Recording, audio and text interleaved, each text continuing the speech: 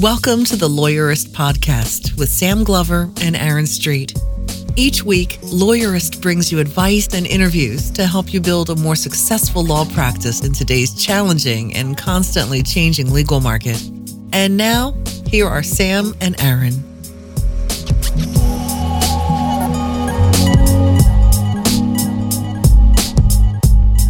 Hi, I'm Sam Glover. And I'm Aaron Street, and this is episode 45 of the Lawyerist Podcast, where we talk to John Suh, the CEO of LegalZoom. Before that, we need your help. It takes money to keep the podcast going, money for hosting, equipment, editing, and we put in a fair amount of time besides. Our sponsors are only covering a small part of the cost, so we're asking you to support the podcast with a contribution. You already pay 99 cents for a song on iTunes or Amazon or Google Play or wherever you buy your music. We think the guests we've brought on the podcast are worth at least that. So if you can help out, please visit lawyerist.com/podcast and click on Support the Podcast. You can pay for one episode or 100, and your contribution will keep the podcast coming every week in 2016. Also, please subscribe to the show in iTunes or using your favorite podcast app, or just check it out every week at lawyerist.com/podcast. If you enjoy our show, we would really appreciate it if you take a second and give us a rating in iTunes. Our new 30-minute WordPress setup guide is available at lawyerist.com/guides. You can also just click on guides at the top of the site. Use the coupon code podcast to get a 50% discount on your order. Just enter the word podcast into the checkout form. Today's podcast is sponsored by Ruby Receptionists. You are more productive when you aren't interrupted, and Ruby can help with that. Ruby answers our phones, and I love being able to trust them to do a great job. So visit callruby.com/lawyerist to get a risk-free trial with Ruby. My conversation with John Suh was really interesting, and because we kept talking, it's a little longer than usual.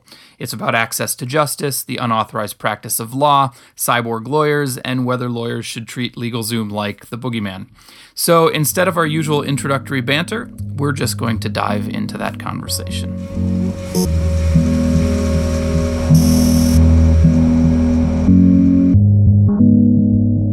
Hi, this is John Suh. I am the CEO of LegalZoom.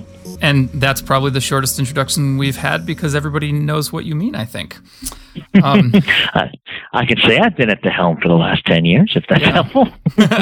No more necessary. I asked you to be on my podcast after listening to you speak at the Clio Cloud Conference, where you gave a keynote presentation and really provocative, and I thought well received. But I had some follow-up questions, and I wanted to talk a little bit more about it. So I guess I want to start by talking about LegalZoom. And one of the things that I feel like doesn't get talked about much is sort of the nuts and bolts of how stuff works behind the scenes. So I'd like to know from you, where does this stuff come from? Who makes the forms? What does the LegalZoom sort of back-end factory look like? We have an internal team that we call our legal architects. These are lawyers, largely with subject matter expertise, whether it's in trademarks or in nonprofits or in estate planning. And they will develop the primary template and the branching tree logic to help deliver a core service. Then our paralegal and legal team will ensure that it matches the 50 state/3,000 county nuances, and our plan attorneys will regularly review all of the documents in all jurisdictions. So you think about it, there's a division of roles and responsibilities between our legal engineering team and the lawyers in our legal plan. And then we have a second process, which is we keep track of changes in the law into government forms through software and our own internal review. And, the innate advantage of being the largest deliverer or filer of legal documents in every state is that if there is a change in the law that somehow LexisNexis or Westlaw did not anticipate in their various services that we subscribe to, we will pretty much find out the same day that any change is enacted because we're filing in that courthouse or in that Secretary of State, and then we'll immediately react to the market. So it sounds like the legal architect is a little bit like the senior partner who says to the new associates, go tell me what the law is in all 50 states for this thing, and then bring it back, and together as a team they incorporate it into the thing that they are producing. Does that sound all right? Yeah, that sounds right. I think it's just thinking through that there's a core internal team that will develop an architect template, think through the branching tree logic, figure out the nuances, and then we have a double check with lawyers in all these jurisdictions that will then evaluate and review each of the templates and documents to ensure that those practicing specifically in that state agree with that nuance. And then there's a maintenance component that we will subscribe to a variety of services that allow us to proactively change or amend a form based on proposed changes to the law, or other times simply because we file in every courthouse in the U.S. and we file something in every state pretty much not only every day, sometimes every hour. If there is a change, we usually find out about it quite quickly because we're literally in that courthouse in some cases every single day. Is that because LegalZoom customers will give you feedback or complain or run into a problem, or how does that come back to you? I think it's just the size and scale of our business. We have served over 3 million customers. Yeah. And so when it comes to an entity that files with your state or municipal government agency, I would say for almost every courthouse or state, LegalZoom would be the number one filer in every jurisdiction. Gotcha. This is something that came out during your keynote, and I think maybe we're not being entirely fair to LegalZoom when we call it a document assembly or a document prep company, because you actually partner with a good number of lawyers, don't you, to add that legal component to the service? Absolutely. I think one of the things that's interesting to share is in chapter 1 of our business, which I count as 2010, we were very much legal document software, a legal document factory, if you will. So we were often positioned in the consumer's mind as an alternative to a lawyer. In 2010, and in the lawyer's mind, I think. Oh yeah, and many solo practitioners we were considered as well. So I think in 2010 things changed dramatically for us in that we added lawyers within a legal plan. Mm-hmm. And so we work with firms that are licensed in each state that we partner with to deliver superior quality to our customers. And once we started to reach out to lawyers to partner with us in the delivery of services, our whole world opened up and we saw different avenues to improve quality and improve efficiency. And so now that we're kind of 5 years down that path, when you think of LegalZoom, it's much more about how can a technology-enabled lawyer deliver higher quality with greater efficiency and greater convenience.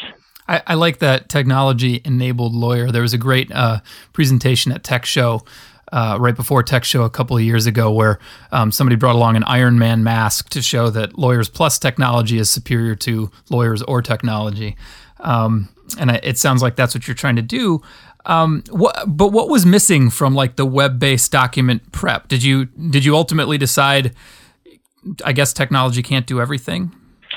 Well, I'd say from the outset, the founders of the company 15 years ago had always envisioned working hand in hand with lawyers. They were lawyers themselves. 3 of our co-founders are lawyers, and actually the 4th became a lawyer through the process.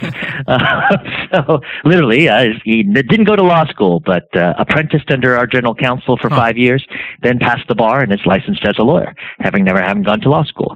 So it was always in the DNA of the company to embrace lawyers. However, it was very difficult as we navigated the regulatory schema of the U.S. to actually intertwine lawyers into the delivery of services.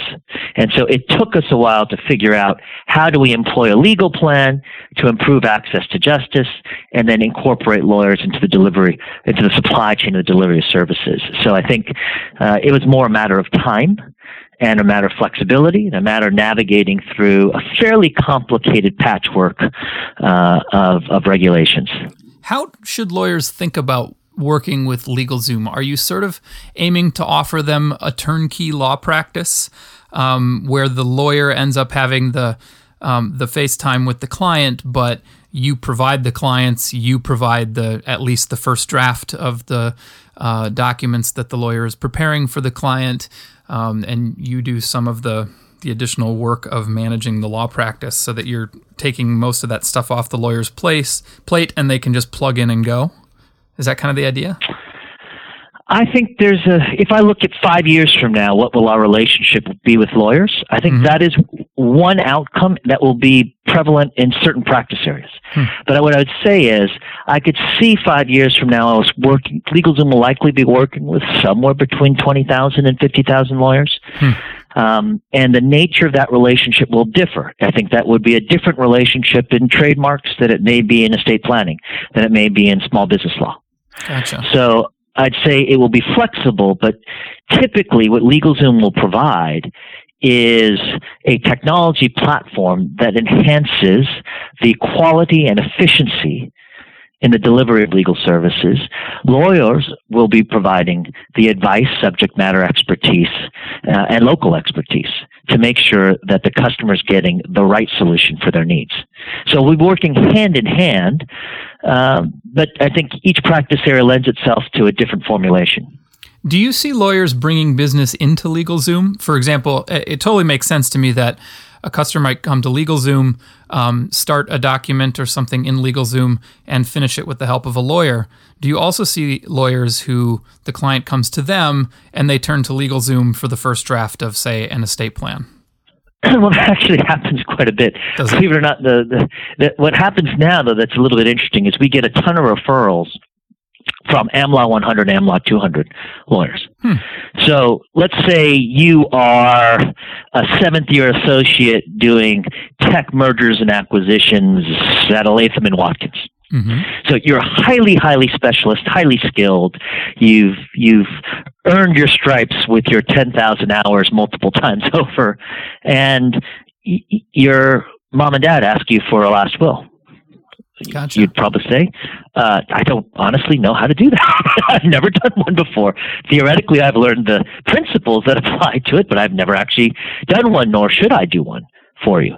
And typically, those corporate lawyers would not have the connections in estate planning law, et cetera, to have a natural place, but they also understand that what their family or friends need can be serviced at a very high quality level through LegalZoom. So they'll often refer to us rather than for, and we even get that for some fairly complicated, say a celebrity athlete had turned to his lawyer that negotiates his sponsorships and his high ticket contracts and said, I'm doing a nonprofit. And the lawyer said, well, then you don't want me to do it. One, I'm too expensive and I'm no good at it. And you don't need a firm to do it either. So just go to LegalZoom. Interesting. In fact, that was Jim Furyk. And so he then reached out to us as, wow, for nonprofits around this world, if you're referring me to LegalZoom, then other nonprofits need to get the word out. So he reached out to us, and I said, hey, that's a great story. Why don't you just say that, encapsulate that in 45 seconds, and we'll put it on air. And now he's actually doing that on some of our commercials, helping get the word out to other nonprofits. So oddly enough, the lawyers that refer to us most frequently ending up being highly specialized solos and lawyers at very large law firms. Huh. So you're just part of their referral network. You mentioned the 10,000 hours, which was also a feature of your keynote. And I wanted to throw it out there because I thought your perspective and your facts and figures on it were really interesting. You were pointing out that because solo and small firm lawyers have so much administrative and marketing work to do, it takes them a long time to get to the same point.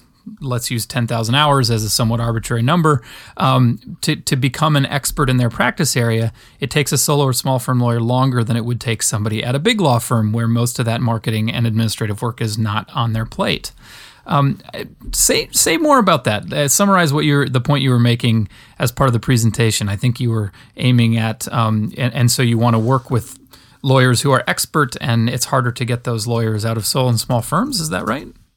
Sure. I think thematically what we're getting to is there's the business of law and there's the practice of law. And what makes a lawyer a great lawyer is many reps and many hours invested in their craft, which would be the practice of law, helping chase down clients and chase down bills and figuring out how to market on Google and negotiating your lease. And a variety of these activities are not terribly conducive to a better legal practice. They may be a necessity. So when we look at solo practitioners, what we found is that 39% of their working hours are spent on the business of law rather than the practice of law. versus at a typical large law firm, you're looking at more 9% of their time is on the business of law. And actually one of the most efficient places in the supply chain of law firms is you don't have to be 500 plus to be efficient. In a small boutique law firm of 10 to 20 lawyers, only 8% of their time is spent on the business of law. That's really interesting. Do you know why that is? Do you have some insight into why that might be? Sure. I think generally speaking, I would say first, a unit of one that must do everything is a terribly inefficient deliverer of any supply chain, for the most part. I think there are certain practice areas like DUI, for example, or some portions of family law where that actually can be helpful, and a solo can be extraordinarily good at delivering services. But for the most part, you want to have someone else handling administration, collectibles, receivables, financing, and marketing so you can focus on the practice of law. Right? That doesn't help a lawyer any more than it helps a doctor. You want the doctor helping patients and doing research and getting better at their craft. So I'd say first, the solo as a unit of delivery across all business is not terribly efficient. Now, I think at the 500 plus employees, there is an efficiency that comes from an organization that works at scale. But there's also inefficiencies sometimes that come with that size, where there's a lot of receptionists and executive assistants and perks and a variety of things that make it a little less efficient. So large companies, incredibly large companies, typically are known for quality, consistency, stability, but efficiency isn't always their number one value system. Gotcha. I think in a small boutique of 10 to 20, you can divide up the work to folks. You can match the human capital to the task at hand. And you can still, I think, devise a supply chain that is very efficient in the delivery of services, but you don't have some of the inefficiencies that come with very large organizations. And I suppose it's still small enough that one person can kind of pay attention to the whole organization and ferret out inefficiencies. Yeah. Yeah, I mean, you get a tremendous leverage from a group of a dozen versus you on your own, right? It doesn't mean that 10,000 people are more efficient than a dozen, though. That's interesting.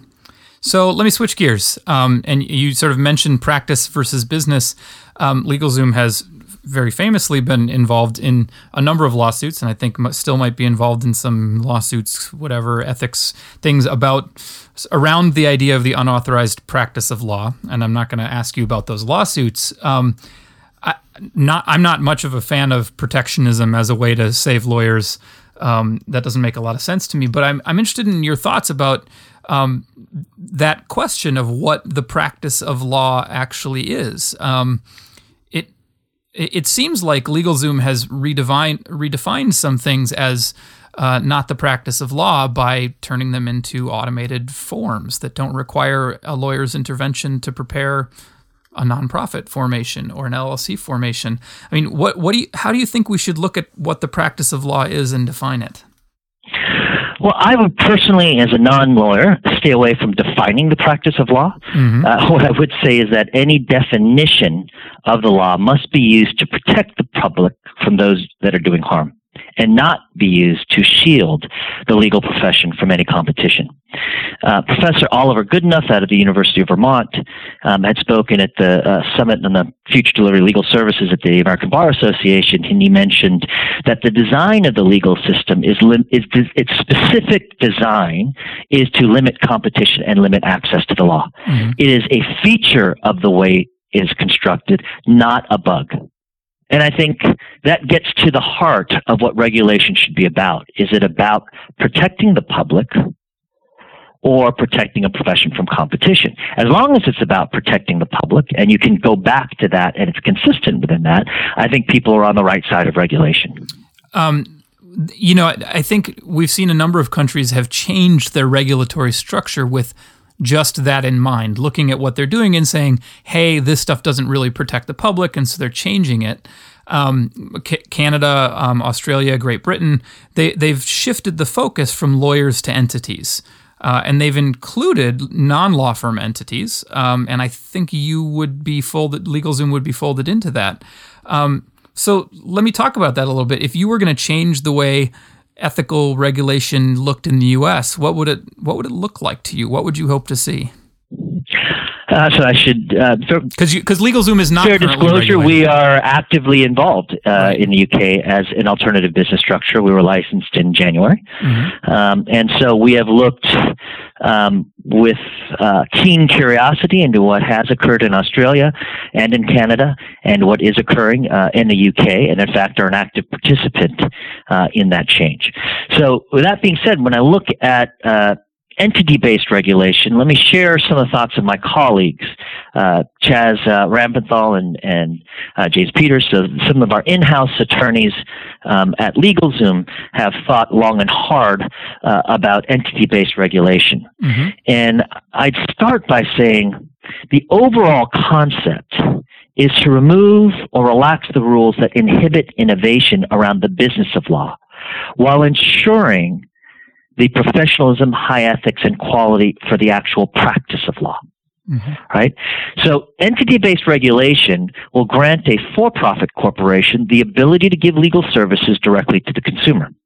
The businesses would be allowed to employ licensed attorneys and other paraprofessionals to render legal advice, and take on investment necessary to utilize technology and bring about efficiencies to reduce the cost of legal services to the consumer. Otherwise, the regulation of the individual attorney would remain relatively unchanged. Professional ethics would remain in place for the protection of the client and the professional. Attorneys working for a licensed entity would still be subject to discipline, including suspension or revocation of a license for misconduct, and they would still be required to meet the state-based standards for admission to the bar. So we really want to separate the business of law from the practice of the law, and in some cases, the entities would still and should, frankly, have ethical obligations. The entity would be subject to malpractice or other consumer complaint resolution. The obligations would be enforced with fines, restrictions on practice, license suspension, revocation. So when we think about what needs to change, it's not changing for the absence of regulation or deregulating. It's actually applying the correct amount of regulation to better align with the objectives of the system. And so in general, it sounds like you're comfortable with that idea that LegalZoom might become a regulated entity. We are a regulated entity. Yeah.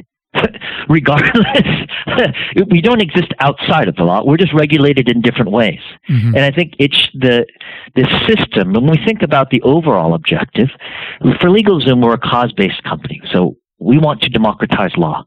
We feel that fundamentally, if the law can only be afforded by 1% of the population and less than 1% of businesses, and that 99% of businesses and the 84% of Americans that are part of the middle class, the law is out of reach, well then our economy and our democracy don't function as intended by the Founding Fathers. So unless we democratize law and ensure that every family and every small business can access the protection of the law, things don't make any sense. You know, there's been an interesting sort of dichotomy that's sprung up on Twitter, I think just over the last few days, but maybe I was missing it until recently. But it's the distinction between access to justice and access to lawyers. Lawyers like to look at access to justice as if it means access to lawyers, but it seems to me like LegalZoom might stand for the proposition that it doesn't necessarily mean access to lawyers. It can mean access to tools and forms, templates, whatever, that information that allows you to use the law, access the law without a lawyer. I think that's fair. I think that access to justice can come in many different forms. I think content is part of that. However, I would say that our formula for delivering legal services would integrate forms and lawyers, and documents and lawyers, so that, because I think fundamentally when you look at the U.S., if I asked 100 Americans, do you have a doctor? A majority of Americans would raise their hand and be able to give me a name of their doctor. If I asked that same 100 Americans, do you have a lawyer? I would be shocked if 1 in 10 could name one. People like to say it, though. People would love to say it. There's a power to saying, go see my lawyer. Yeah. Right? Usually it's said in anger or in frustration. But I would say, for us, access to the live, I believe that, I'm the son of two doctors, which means, number one, I'm genetically predisposed to terrible handwriting. And two, when I think about the practice of law, I often draw parallels to the practice of medicine, having watched a father in managed care as one of the first doctors at Kaiser, as a specialist, and a mother who was in primary care as a solo, working outside of managed care. So when I look at that, I see that for most Americans, medicine without a doctor is not medicine. We love whole foods. We love our vitamins. We love probiotics. We like to eat healthy. We like to exercise. People love yoga. They love acupuncture. But when your child has a 105-degree temperature, you are largely going to see a doctor. Mm-hmm. And I think similarly for most Americans, when there is a pressing legal need, they want to see a lawyer. Mm-hmm. It doesn't mean that the lawyer is the only solution. It doesn't mean that advice from a lawyer can't be encapsulated in a pithy, concise, and legally accurate and hard-hitting video to help you through your legal needs. But it does mean, for the majority of Americans, access to the law means we have to bring attorney-delivered services within their price range and increase the level of quality. I'm going to shift gears again, which is you talked a lot about Net Promoter Score and how important it is both to LegalZoom's products and how important it is when you decide who to partner with outside of law. I did a post about Net Promoter Score recently to try and demystify it for people. I think it's fair to sum it up as it is a very simple question that gets to the heart of, are you making your clients happy or not? Tell me though, what is the benefit do you see of focusing on Net Promoter Score for you and for your lawyer partners, and how does it come up short in your experience, if at all? So I think the positive thing is when you look at most professionals, most businesses, they want to do right by their customers. Right? Everyone wants to take care of their customers. You can go to a partner at the largest law firm and they say, our success is measured by our customers' satisfaction with our services. That's how we earn additional business. Mm-hmm. That's how we earn referrals. That is, our reputation, it comes from the delivery of our services. However, most people don't know how to measure it. And in my experience as an entrepreneur, if you measure something, you can improve upon it. If you do not measure it, it must mean it's not that important. Mm-hmm. Almost everything can be measured. And if you want an organization to consistently iterate and improve, such that a year from now, 3 years from now, 5 years from now, you're dramatically better in delivering that service than you are today, you need objective metrics to keep you honest. We need that within our organization to say, yes, we truly care about the customer, but what do our customers perceive? Net Promoter is your customer verification and validation of the customer experience. If you surprise and delight your customers, Net Promoter goes up because it's only measured by their response. So I believe the advantage and power of a Net Promoter Score is to align the entire organization around the customer experience on a single metric. And by the way, when you use Net Promoter Score, you're using a metric that you can measure the quality of customer satisfaction. Even though it's not truly a satisfaction metric, it's about their willingness to refer. But you can measure your performance against an Apple, against an Amazon, against the Whole Foods, right? Against the AARP. Yeah. Because so many different organizations in a wide variety of industries have published their Net Promoter Scores, you now know where you stand relative to other industries, as well as relative to how you performed a year ago. When LegalZoom started measuring Net Promoter, we were at a 32% NPS. We're now in the 65% range. The attorneys, when we started, the attorney-delivered services started, the average solo attorney, according to our research, we do this every year, typically has a Net Promoter in the 4 to 6% range, which is actually good that it's positive. Many industries average a negative score. Mm-hmm. So, but 4 to 6%. And our attorneys, after exhaustive interviews and surveys and secret shopping and this careful cultivation of which firms we would entrust the LegalZoom brand to, they opened up with 6%. So they were and these are your lawyer partners. These are the ones who are actually working with clients directly, not the ones building the forms, right? Yes, our internal lawyers never interface directly with the client. Yeah. Only the lawyers in our legal plan interface directly with the customer. And they launched at 6%, but today they are consistently hitting 70 to 75% Net Promoter Scores. I did not think it would be possible to achieve that level of consistency of quality through an independent network of attorneys. But the team has developed these systems, feedback, training processes such that, and our partners, the partners of our plan firms have collaborated together on what works to move Net Promoter, what they found effective, and share best practice, between different states. I mean, that's pretty incredible. So I think that is the power. It's pretty incredible. Yeah, it's a fascinating story, actually. And I told the folks, you just have to get north of 50%. And we have a criteria. If you can't deliver a service north of 50%, no matter how much it may mean economically, kill it. So we will not offer that service if our customers don't realize the quality and can't recognize the quality of the delivery. Don't offer it. So one of the objections that I hear when I talk to lawyers about Net Promoter Score, and I have been over the last few weeks, is but often I'm giving my clients bad news that they don't want to hear. Of course, they're not going to give me a good Net Promoter Score, and I'm not sure that that's right, but it seems like something your attorney partners must have had to overcome, because even when you're doing estate plans and forming companies and things, there are times when you're telling people things they don't want to hear.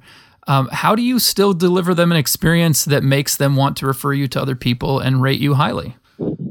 Well, I think instinctively, a educated licensed professional hates to be judged by a non-licensed professional. And so a whole set of gut reactions say that's not valid, that doesn't work. That will come up. However, when you think about doctors are often delivering very bad news. Mm-hmm. And yet they can still provide an extraordinary level of service that's recognized by the customer in some of life's harshest moments. And I think lawyers have that same opportunity. In fact, when you're in front of an emotionally charged customer, that is when your bedside manners, if you will, as a lawyer, are most important. Mm-hmm. It's not what you're communicating, it's how you communicate it. They're equally important. Right? Both are important. But many lawyers say, no, I'm just going to deliver the news. Well, that's like a doctor delivering the news regardless of whether you're a father that just had a newly born child and is facing a life-threatening health situation. Mm-hmm. Well, yes, it's the facts, but you still need to be sensitive to the customer, explain it in plain English, and help think through the solutions going forward. So we found that even bankruptcy lawyers can have very positive Net Promoter Scores. And when you think about it, in some ways you can rephrase bankruptcy is actually a wonderful thing in the U.S. because without it, people would live lives of indentured servitude. Mm-hmm. There are countries, well-developed economies, where if an entrepreneur fails, he is personally liable for all of the debts of the business. Which means to be an entrepreneur means putting your family at risk every time. Yeah. That is a devastatingly difficult situation to encourage entrepreneurship. Bankruptcy, to give you a fresh start, is actually a wonderful thing in the system. And that's become a common way to talk about it, is because it is a much more positive outlook. Yeah, and a lot of those folks were getting called by creditors for other things. But my point is, whether it's an estate plan or a business formation or a trademark or an intellectual property, there's an opportunity to develop a real rapport with your clients and to deliver an extraordinary customer experience. So you're not just cheating by getting rid of clients who you might have to give bad news to. No. It really can be done. I think when you really look at the wide variety of practice areas, and think, we handle business formations, we do LLCs, nonprofits, DBAs, trademarks, living trusts, last wills. We offer a wide variety of services. Mm-hmm. And to get a consistently high Net Promoter across all of them and across an attorney network that's handling advice in every situation imaginable, it comes down to things that are outside, am I in a litigious profession? Mm-hmm. It comes down to, do I offer a transparent process and a transparent price? Do I speak in plain English? Do I recognize the emotions of the moment and adapt to them? ultimately, when you think about malpractice, lawyers sued for malpractice is the same as doctors sued for malpractice. A lot more has to do with how a customer perceives your bedside manners than the actual outcome of the medical case or the legal case. That makes a lot of sense. And that's the trick to getting past that 6%. So here's my final question to you. It seems the favorite way to talk about LegalZoom is how is LegalZoom eating lawyers' lunch, how to prevent LegalZoom from eating lawyers' lunch. The lunch metaphor comes up all the damn time. So how do you think lawyers should keep LegalZoom from eating their lunches? Well, I think it's a question that comes from framing it LegalZoom versus lawyers. Whereas the core message that I like to share is if LegalZoom 5 years from now is synonymous with technology-enabled lawyers, is actually lawyers embracing and utilizing technology in our platform to enhance the delivery of legal services and create greater access to the law. So I would say kind of assuming that we're at odds with each other is very consistent with chapter 1 of our business that ended 5 years ago. And the future of our business is really working with lawyers hand in hand. So like many things, lawyers need to get with the program and see what it's like today. Yeah, well, I think kind of digging a hole in the ground, sticking your head under it, and saying technology shouldn't impact me. Very few industries have been able to survive that practice. Mm-hmm. You know, technology is a tool like any other. And you might as well use every tool at your disposal to offer the most consistent quality, right? And the most efficient delivery of any service that's out there. And I think the law is no exception. Well, John, thank you so much for being with us today. I really enjoyed our conversation. My pleasure. Just kidding. After ending the interview, John and I actually kept talking, and he told me I could hit record, so I did. And this is going to start a little bit abruptly, but we're going to pick up with talking about the unauthorized practice of law and LegalZoom's experience with it. And so we're just going to dive into it, and I will play the rest of our conversation until we did finally hang up the phone. So here is the rest of our conversation. Our UPL budget today versus what it was 5 years from now, it's less than a tenth. We don't have a major outstanding UPL issue at LegalZoom for the first time since I've been taking over 10 years. We have almost nothing outstanding that's material. We've resolved South Carolina. We've resolved North Carolina decisively in our favor, which allows us to provide our services in all 50 states. And I suspect the challenges, there'll be a few, but largely people have moved on. Yeah. Well, I think the reality has intruded. UPL isn't going to save us. Reality and $16 million we've spent on litigation and defense. Expensive reality. Gotcha. But that's nice. We are spending 1/10 of what we used to spend.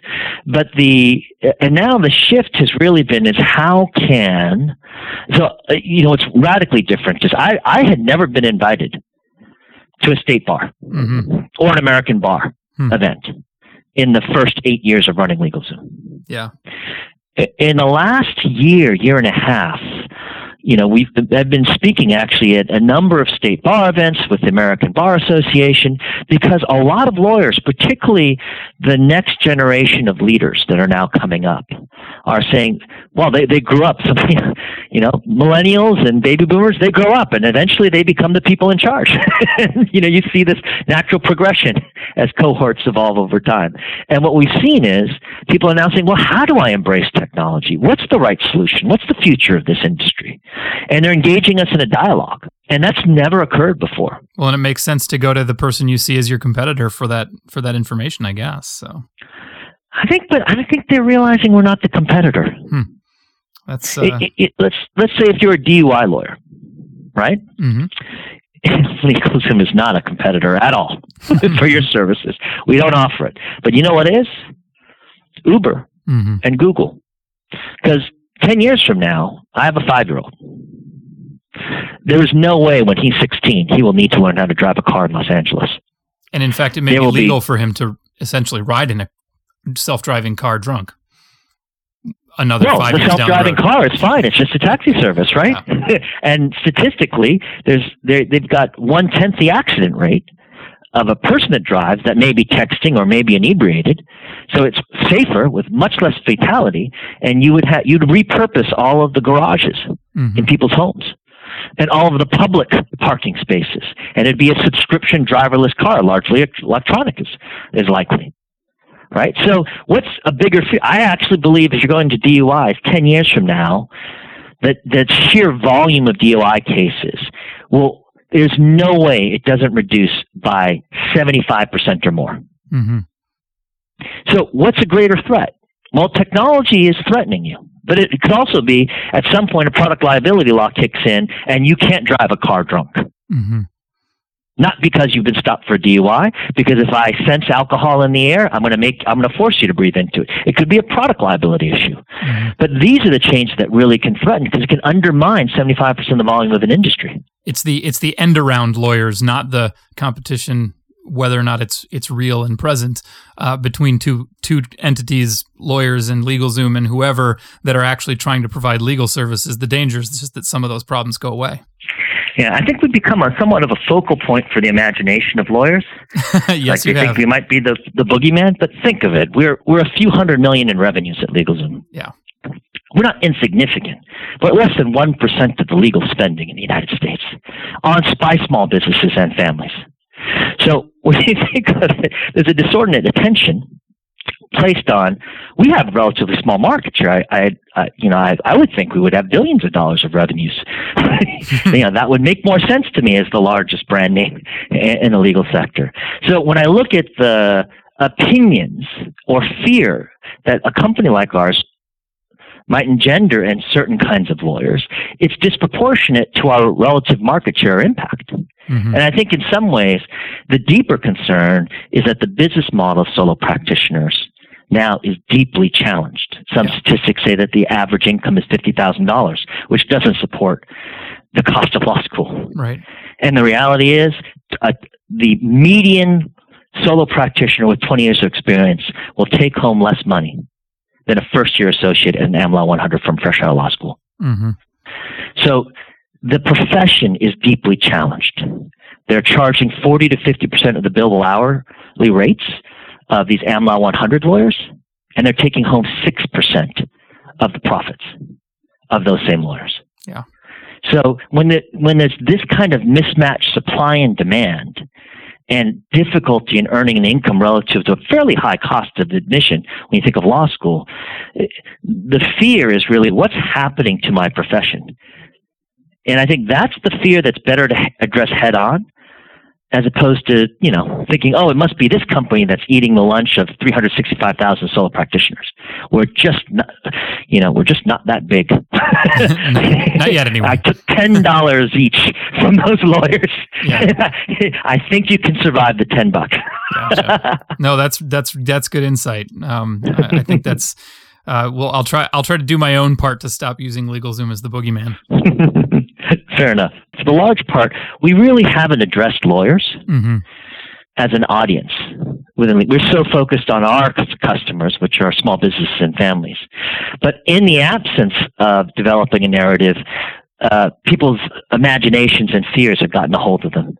That's why I wanted to be really clear at Clio and at the American Bar Association and all of the state bar summits and meetings that we've been attending, that our future is the integration of lawyers into our technology platform. And we will be working with a subset of thousands of lawyers that will become our partners. That's super interesting. So it's not the alternative. We are not the alternative. We will be the technology-enabled lawyer. It's you're the neighbor. Well, thank you for that extra segment and for the conversation. And thanks a lot. You got it. Take care. You too. Bye, John.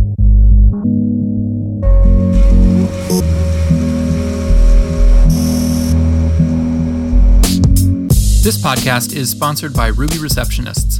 Now, Ruby is a sponsor, but I was also a paying customer. Ruby answered the phones for my law firm, so I know what I'm talking about when I say you really should give Ruby a try. And you should. Callers regularly told me how nice my receptionist was. Ruby made it easy for me to make my clients feel well cared for when they called. But what really made Ruby stand out for me was the way they treated me. If you've heard me talk about Ruby before, you've probably heard this story already, but when my first daughter was born, I pulled up the Ruby app on my phone on the way to the hospital and updated my status so Ruby would know to hold my calls for 48 hours because I was going to be in the hospital for the birth of my first child. And then a few days later, when I checked in at my office, there was a little care package with a really nice onesie and a rattle and a bib and a couple of other things. And I was just so touched by that, obviously, because I'm still telling the story, and now my daughter is 6. But the point is that Ruby knows how to take care of people, both you and your callers, and I'm confident you will be just as happy with Ruby as I still am, because Ruby is still answering the phones now at Lawyerist.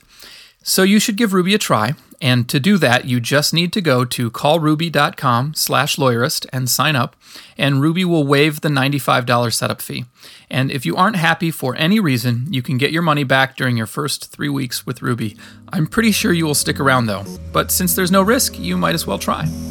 To make sure you catch next week's episode of the Lawyerist Podcast, subscribe to the Lawyerist Podcast in iTunes or in your favorite podcast app. You can listen to it at lawyerist.com/podcast.